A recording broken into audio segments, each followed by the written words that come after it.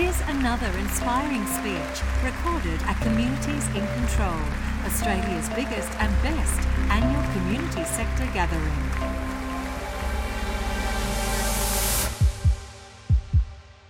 We are, all of us, subject to the forces of economics. We can choose to ignore that force, or we can in fact engage, understand and seek some influence over it. Because in the end, economies exist to serve people and not the opposite. So let's try to shape that economy to serve us all and to serve the whole community better. And I think there's no one better to help us along that path than Stephen Koukoulas. Could you please make him welcome?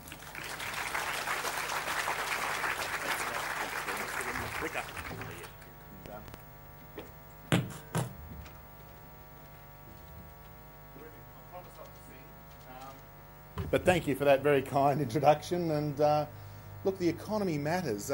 Before I get started, I'm just going to give a little bit of a background. Look, I am an economist. I live in Canberra.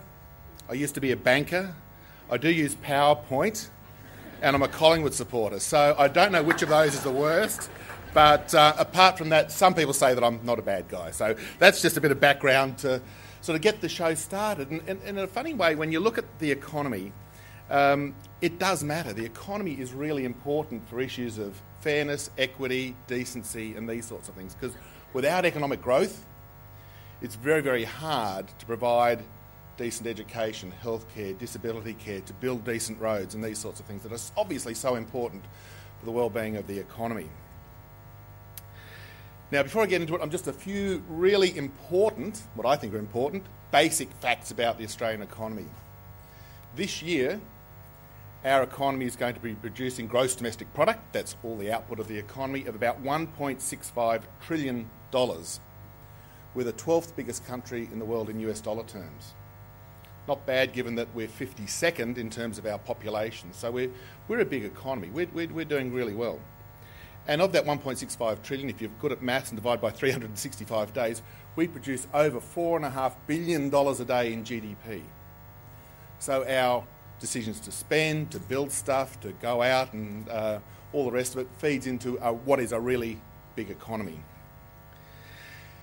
Interestingly, if we look at our wealth per capita, now this is not a distribution thing, but it's just the total GDP divided by our population, we are the 5th richest country in the world in US dollar terms again. The only countries that have a higher per capita GDP than Australia at the moment are Luxembourg, Qatar, Norway, can't remember the fifth one, fourth one, but we're doing really well. We are a rich economy. So when you think about issues of fairness and distribution and well-being, you think, well, why aren't we doing a little bit better given how prosperous we are? And that's where the inequality issue comes in a little bit later. And the other thing to remember is that we've had 24 years without a recession. We're into our 25th starting soon. Isn't that remarkable? That is actually good news, because we just have to look at places like the Eurozone, for example. Look at Greece, look at Spain, look at Ireland and these sorts of really troublesome economies. When you do have a recession, when something goes wrong in the economy, be it poor policy or poor regulation of the corporate sector and the banks blow up and all these other things happen, unemployment gets to 20, or in the case of Greece, 25%. Youth unemployment gets to 50%. Half of the youth are unemployed. Services are cut. Look at the decisions in Ireland and Greece and all those countries that I mentioned in the Eurozone, and in America, of course, when they had their recession a couple of years ago. Services are cut. Healthcare is cut. It's very, very hard for governments who are highly indebted in a recession to maintain their funding. So in a sense, that's what gets to my first slide, hopefully. And economics matters, and growing an economy matters. Now, hopefully this is relatively non-controversial. There are issues about measuring GDP, so if you chop down a forest and sell it, that is GDP for sure. So I'll just put aside some of those issues. They are important, but what matters is, in terms of the themes I'm going to go through today, is growing the economy. If you grow the economy, you can create jobs. That's critical. So there's nothing worse, in my view, than running an economy that doesn't have something close to full employment. Giving everybody a job gives them a purpose, an income that they can do, the basic things in life. And if they happen to achieve, well, they can do some nice things in life. If you happen to be one of those people who gets lucky earns a few extra dollars, and you can do a few nice things in life. It raises living standards. The critical issue, I think, in all of this is that it's got to be done fairly and with a degree of equity in it. Now, I don't mind Bill Gates inventing Windows and getting 50 billion or 80 billion, I don't know how much money he's got. Good on him, he's done something very, very clever. But what does matter, and we've seen this in the debate currently about corporates, big companies in Australia not paying their fair share of tax, having their headquarters in Singapore or the Bahamas or somewhere, and not paying tax. You and I spend our money at these shops and buying these things on the assumption that if the company makes money, good on them, but they've got to pay their fair share of tax. And I think that's one of the issues that's got to be continually looked at over the course of the next few years, a really big, important public policy issue. So fairness and equity. And I think most people don't mind paying tax as long as everyone else pays their fair share. Where people get really annoyed is if I'm paying my share of tax as a wage and salary earner, but someone else isn't because they've got some complex, dodgy, albeit legal, system set up so they don't pay any tax. That's unfair. That's why people feel resentful about those sorts of things. So again, people are happy to pay tax. They see the money going into decent things in life, but nonetheless, it's got to be fair and equitable. And then there's the economic management issue. My goodness, I've been so frustrated. If you follow me on Twitter, you can probably see how cross I get sometimes. And I think Q&A tonight with Joe Hockey's on Q&A, I'll be really cross again. I can just tell. I know I'm going to be tweeting like a crazy cat tonight. But anyway, but it's the issue of debt and deficit, and managing an economy. And I worked for the previous government. It was a lot of fun, really interesting, and all the rest of it. But what's the point of having no debt and running a deficit if your unemployment rate's 10%? Stupid economics, dumb policy, really dumb. I'll turn this around to sort of just give you the balance. There would be no point running a big budget deficit if your economy was booming. You use economic policy, or you should use economic policy, to manage the business cycle. Now, things happen to Australia and to every other country. Iron ore prices go up, they go down. House prices go up, they go down. Interest rates go up and down. The Aussie dollar goes up and down. That influences how the economy performs. Of course it does. It matters a lot to how our economy grows. But if you're a policy maker sitting in Canberra and you see the economy being weak, for whatever reason, doesn't matter what the reason is really, but if you see the economy being weak, the unemployment rate ratcheting higher, what should you do? You should spend a bit more money. You should run a deficit for a few years until the economy gets really strong again, and then you wind it back. Sounds really simple, doesn't it? Yeah, no one does it. Well, the previous government tried to, but it just sort of shows the frustration of having the objective being a budget surplus or a little bit of government debt or no debt when the economy's in trouble. So the argument about government debt and deficits, it's sort of, I often get asked the question, well, is a budget deficit good or bad? But it's a bit like asking the question, is sunshine, a sunny day, a beautiful sunny day, good or bad? Well, if you're a holiday maker and you're at the beach, a sunny day is fantastic. If you're a farmer out bush, it hasn't rained for 2 years, you're trying to grow a crop and it's a sunny day, it's a disaster. So it's a bit like saying, is a budget deficit bad or good? It depends. If your economy is weak, a deficit's good. If your economy is strong, then a deficit's bad. You shouldn't be running a budget deficit when your economy's strong. And what's happened to the Australian economy over the last 5 or 6 years? Even though we avoided a recession during the GFC, we've still had what we call a weak economy. It's generally been weak, and this next slide will show how the unemployment rate, hopefully you can all see that there, or look at the back screens, you can see that over the last couple of years, the unemployment rate's been creeping up and up and up. We had that terrific period from the mid-90s through to about 2007 before the GFC really hit us. The unemployment rate got to 4%. Fantastic. Really good news. Could have been 3, but let's take 4 as being not a bad outcome. GFC came along. The unemployment rate did go up. As you can see there, it went to about 5.75% at the peak. But the stimulus measures, the running of budget deficits, interest rate cuts, and a little bit of good luck from China remaining strong, helping our export sector, stopped our economy going into recession. We spent the money in the stimulus measures. The unemployment rate went back down to about 4.75%. Now, in the last couple of years, you can see the unemployment rate creeping up. Very, very slowly, but very, very steadily. It's above 6%. and it's been above 6% for basically the past year now. So it is a problem. It's telling me that the economy's been too weak. It's telling me that policy settings, including from our friends at the Reserve Bank who set interest rates, of course, has been too tight.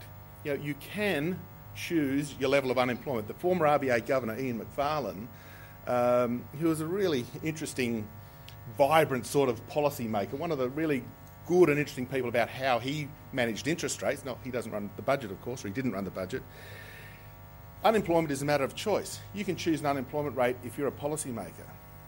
Now, in the short term, I hate to be short term, long term, but in the short term, something comes along, the unemployment rate spikes up. You can either choose to leave it there, or you can choose to do something about it. And again, it comes to fiscal policy stimulus. And this is the quite funny thing about the budget that came out a few weeks ago, whenever that was, is that the budget was framed with forecasts of the unemployment rate staying above 6%, in fact increasing a little bit more in the next 9 to 12 months, going back up to 6.5%, and staying there for the next 2.5 years. So the government's chosen specifically to have a higher unemployment rate. You've got to remember that a 6% unemployment rate's about 750,000, 760,000 people. That's a lot of people who are unemployed when you think about it rather than 6%. What's that mean? It's almost 750,000 people. So if it gets to 6.5%, it'll be over 800,000 people. That's a choice.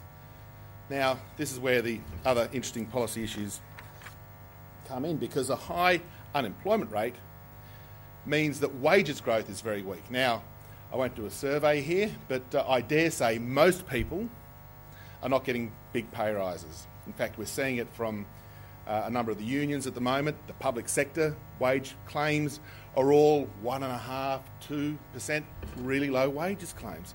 And when you've got high unemployment, when you've got 750,000 people unemployed, it's very hard to put your hand up and say, oh, gee, that 1.5% pay rise you're giving me is pretty rotten, because your chances of achieving a bigger pay rise are quite low.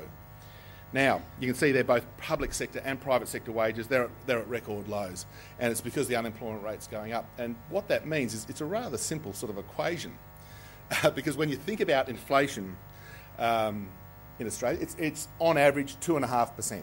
That's the RBA target.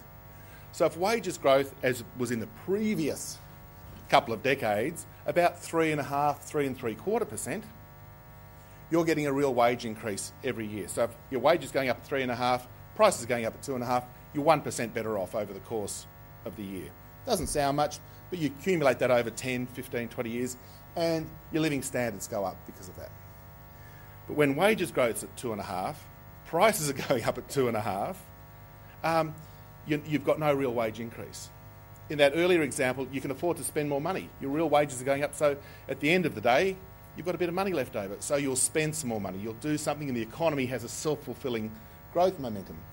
Right now, when wages are barely or not even keeping up with inflation, consumer spending, not surprisingly, is quite weak, because people don't have spare cash. The only way people can increase their spending when wages growth is running at the same rate as inflation is either to run down their savings. That's probably not a great economic solution to the problem, or they can borrow more. That's certainly happening in the property market, but again, there's concerns about people having too much debt and bidding up house prices to these sort of crazy levels that we're seeing, particularly in Sydney, and that's an issue of economic management too. And that's why the Reserve Bank was reluctant to cut interest rates. So you get this problem occurring when wages growth is too low. So I'm not advocating we all put our hand up for 10% wage increases. No, but what I'm saying is that we've got to have a policy setting in place that grows the economy faster, generates a bit of employment, and that leads to some increase in real wages. It can be a modest increase, but something that just improves living standards. It's all about the economy growing strongly. Now, again, I hope you can see this chart. It's trying to show that what's happening also in terms of fairness and equity, if you like, is that long-term unemployment's on the rise. That green-coloured line, as you can see there, hopefully, that's short-term unemployment. That's people who are unemployed for less than 4 weeks. I don't have any problem with that. It's like someone resigning from their job today, they have a couple of weeks off and they start their new job in a few weeks. fine. That's normal churn in the labour market. You know, we've all done that at some stage in our lives. You know, you change jobs, you have a couple of weeks off in between. That's short-term unemployment, and remarkably, that line's steady. That hasn't changed. It rarely does. It's a bit over 1% of the workforce. There's always changing jobs. That's fine. You look at medium-term unemployment. That's people who have been employed for between 1 month and a year. Now, before the GFC hit, as you can see there, it got down to just about 2%, or a little above 2% of the workforce. It shot up during the GFC, came back a little bit, but now that trend increase, apart from that last data point, but the increase is quite clearly there. There are more and more people who have been employed for between 1 month and 12 months. That's a bit of a worry, but then you look at the final line, the blue line, which is long-term unemployment. People who have been unemployed for a year or more. That was nice and low before the GFC, although having said that, 0.75% of the workforce is still too high, but it was actually relatively low. Look what's been happening. It's been grinding higher, all for the last 5 years. So basically what you can assume from this chart here is that all of the increase in the unemployment rate in that chart that I showed you a couple of charts ago is long-term unemployed. And when you've been unemployed for a year or more, well, there's motivational issues, there's you lose your skills, you're not working, you lose an ability to engage with the labour market. So when a job comes up, you probably lose your enthusiasm for looking for a job. It's soul-destroying, and that's most economic theories, most economic research on long-term unemployment does actually lead to the conclusion that once it's very, very hard for someone who's been unemployed for a long time to reattach to the labour market and get themselves a job. So again, that's pretty unfair, isn't it? And particularly when we're the fifth richest country in the world, you think, well, surely there's a policy in place that can make sure that all people unemployed, whether it's for 1 month or 2 years, can be retrained, reskilled, maintain their attachment to the labour market, so that when the economy is stronger, which I think is the most important thing, but when the economy is stronger, there's a job for them to do. And I also think back to the period just prior to the global financial crisis. Don't know if you remember it, but when the economy was very strong in 2006, 2007, when the economy was booming, we had a skill shortage. Remember that? Some of these big mining companies were looking to hire people, and it was spilling over into, the hospitality section throughout Perth and other parts of the economy. Well, a skill shortage means that when a firm wants to hire someone, all the people who apply for them don't have the skills, by definition. But that occurred with the unemployment rate at 4% still. So, okay, 4% is a low unemployment rate, but why don't we have a target to make that 3% at the low point, or 2.5%? I don't know, something lower, because every percentage point on unemployment is 150, 200,000 people. How could it be possible that we had, back in 2007, still 550, 600,000 people unemployed and a skills shortage? I'd be spending money retraining, reskilling people, because it's fair and it's equitable, giving people a chance to have a job. Now, how do we grow the economy faster? We can't control the iron ore price that China pays us, despite Twiggy's efforts to see if we can. But we can't control the iron ore price. We can't control the world economy. We've only got limited control over some other parts of the economy. But there are a couple of things that we can do. And this is infrastructure spending. Sounds simple. Let's build a second airport in Sydney. Hooray, they're doing that after all these years. Let's make sure our rail, public transport facilities, even roads to some extent are an important part of infrastructure, that they're all as good and as efficient as they can be. And it's really, really simple. The benefits to the economy of building infrastructure are huge. Not only when you're building it, so when you're building that airport in Sydney, for example, you're putting in concrete and wires and the buildings and the terminal and all that sort of stuff, it creates jobs when you're doing it. Obviously, when it's finished, you're actually increasing the capacity of the economy to grow faster. So more planes can come in with tourists who want to spend their money here. Great for our economy. Business people can come here very easily. And for the fast-growing region in Asia, for example, who want our fresh fruit and seafood and all these other things, you've got the freight facilities to send the stuff back out. So not only do you have the benefit of when the thing's being built, you're creating jobs, you're creating opportunities, and the economy's stronger, much, much stronger, but when the thing's finished, your ability to grow your economy faster, to generate jobs, and to maintain that wonderful, virtuous cycle of economic activity is also greatly enhanced. It says to me that it's such a simple thing. And if you look at this chart, you can see what's happening to it. My goodness, I think it's falling off a cliff. Because this is basically public construction work done. That's, for all intents and purposes, infrastructure spending. You can see the building the education revolution during the GFC, which is the bottom green line. The bar went straight up. School halls and things like that were built, and then it fell back down. But what's happening now is that it's falling further. That, I think, is a really bad thing. It's a really bad thing that just hasn't been addressed by the government. They talk about it. They have arguments with state governments about asset recycling and all this other stuff. That just get on with it. You know, economics shouldn't be that difficult. It's just implement the policy. You know, is it obvious? I think it is. Let's just build this infrastructure. And the other thing that makes it even more perplexing is a chart of interest rates. This is the 10-year government bond yield. That's the price, that not you and me, we can't borrow money at this cheap. But the government, through the financial markets, where I used to work all those years ago, go to the capital markets and they can borrow money for a 10-year term, a 10-year government bond, and they're currently paying under 3%. Wouldn't you love to borrow money for 10 years at 3%? How much would you borrow? You know, it'd be amazing. But the government, because of their debt and deficit fetish and, whatever, don't want to borrow. They want to try to pay for it from recurrent revenue. Oh, we can't borrow money. We can't, ever have a concern about our debt and deficit levels. Whereas some people, some of us, are suggesting that these incredibly low interest rates, and I don't know how long they're going to last. I've been around long enough to know that interest rates change. In fact, just look back 10 years ago, a 10-year government bond was between 5 and 6%. It was above 6% at some stage. Okay, it's still relatively low interest rates, but now they're less than 3%. It's half the borrowing cost. And for Australia, with its AAA credit rating, with really low levels of government debt, being a rich economy, a decent economy, foreign investors would fund it like there's no tomorrow. The thing to remember about this is that if you had the government and they decided, let's borrow 10 billion, 20 billion, I don't know, whatever number you want, pick a number, and we're going to allocate that specifically for these infrastructure projects. So it's sort of off budget. So it's separate from the budget, because if it gets caught up in the budget, then it's all tangled up with revenue from GST and company tax and all that other stuff.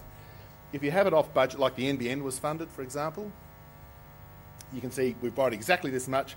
This is what we're doing with the money. These are our annual interest costs for this project. And who knows, maybe at the end of the day, you can sell them to the private sector when they're built. Or you just collect tolls if they're a road, or you collect revenue if it's an airport. You can fund it down the track. But in the meantime, you grow your economy more quickly, more rapidly, and you're generating jobs not only today, as I said before, you're improving the productive capacity of the economy. And you just have to, if you travel around the world sometimes, you have to see the poor quality infrastructure in some countries. It holds back their ability to grow. And infrastructure does actually relate to things like power generation too. Without electricity, goodness knows where we'd be. So you need the government sector to be providing this infrastructure to allow your economy to be a little bit stronger, creating a few more jobs and growing more rapidly. Make sense? Makes sense to me. Now here's my favourite chart, and it looks like dog's breakfast, I'm sorry. And it's from Justin Wolfers, who's one of the professors at Harvard, I think. So I'll explain it for a second. On the bottom is per capita GDP. So as you move from left to right, it's higher per capita GDP. There is some weird company that measures happiness in each country, a degree of happiness. What this chart shows is that if you have more money, you're happier. Now, would you be happy if I gave each of you $1,000? Yeah, I'm not going to do it, I'm sorry. I'd be happy if you each gave me $1,000 too, but no. It's not meant to be showing that people are greedy and nasty and they want more money and all these other sort of things. But what it shows is if you've got money, if you've got a strong economy, and you can sort of, and these are all different countries. So there's Hong Kong, all the rich countries in the top right-hand part, and all the poor countries, Benin, Togo, with per capita GDP of $1,000 or $500, they're not very happy. Their kids are dying, they can't feed themselves, they can't. It's horrid. So money does give an opportunity. This is sort of the economist in me coming out of here. Yeah, I like growing an economy because it gives opportunity, wealth and expansion. You can fund your healthcare, you can educate your kids, you can do a whole lot of things, and your whole economic well-being improves if an economy has more wealth in it. So that's why I like growing the economy. That's why I like infrastructure spending. That's why, managing the business cycle is really, really important. And it's a really, really simple chart, I think, that just illustrates quite nicely why growing an economy is good, why increasing living standards. And the question that doesn't come into this, if we had a three-dimensional one, it's my wish one day to have a three-dimensional chart, is to sort of say, well, there's an income distribution component to that.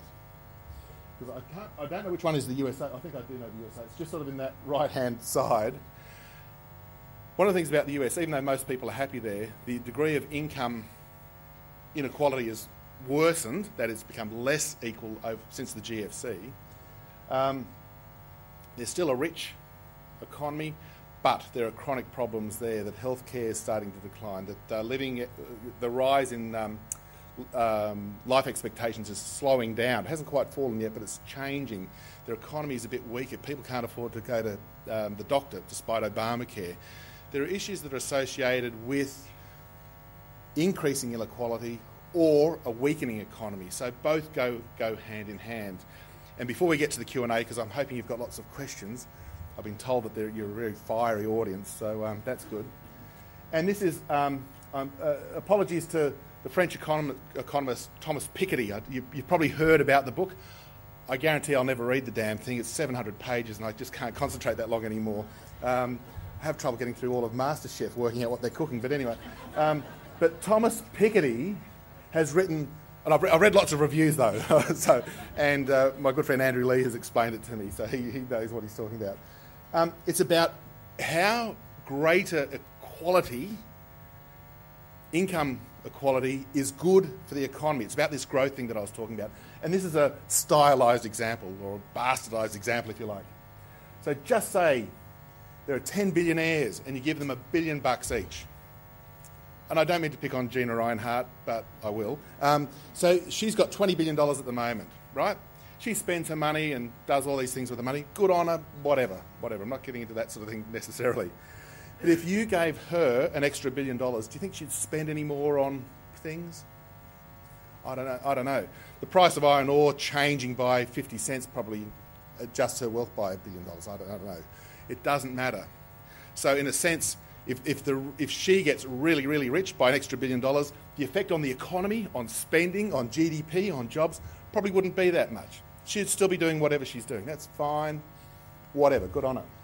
But if you had $1 billion and you gave $1,000 each to 1 million of the low-income earners, the poorest, if you like. You gave them each $20 a week for a year. That's $1,000, roughly. $20 a week extra, either in their pension, in their pay, in some form of distribution. Greater equality, less inequality. Now, we know every economic theory book says that the low-income earners have a high, they call it marginal propensity to consume. They spend the money they get. They have to, just for subsistence, just to have a roof over their head and a decent feed every day. You give them an extra $20. You give the poorest people an extra $20 through an income distribution to the low end of the scale. They'll spend it. They'll either bring forward the purchase of an essential item that they couldn't otherwise afford. Once every few weeks they might do something nice. They might go out for dinner and go to the movies or something. But as they spend that money, the economy gets a boost. They go to the local corner shop, they buy something. The economy is stronger. So those 1 million people with $1,000 a year extra spend the economy. And what happens to the economy? It's much stronger. It grows faster. And this is the Piketty thesis distilled into like 90 seconds, if you like. But it works. The economy is stronger. Job creation is there. You're giving money to people who are inclined to spend it rather than a high income, a high wealth person who's spending all they can anyway. There's only so much more that they can spend. So again, this is sort of the end point of the process about income distribution. Now, I'm not saying we tax the rich massively and give it all to the poor, but I am saying that policy, we've got a progressive income tax structure. $18,200 is tax-free of your income, and then it goes up to 47 cents in the dollar and 49 with this extra levy. Great. Good progressive income tax structure. Some of the personal benefit payments are skewed to low-income earners, as they should be. If we take a little step over time towards more of those policies, so that someone who's got $5 billion, $10 billion doesn't notice that they're paying an extra $10 million a year in tax, they won't even know. It's the fluctuation in the share price of whatever they own by a cent or something like that, and you redistribute that to low-income earners, your economy's faster. It grows more. There are more jobs. People are better off, and when there's more jobs and a stronger economy, governments can afford to provide healthcare, education, all these things that we find so dear and are so important, in my view, to running an economy in a decent, fair way. We hope you've enjoyed this highlight from the Communities in Control Library. If you did, we'd love you to rate or review this podcast in the iTunes Store and for you to share it with your friends. For further information about Communities in Control, visit communitiesincontrol.com.au.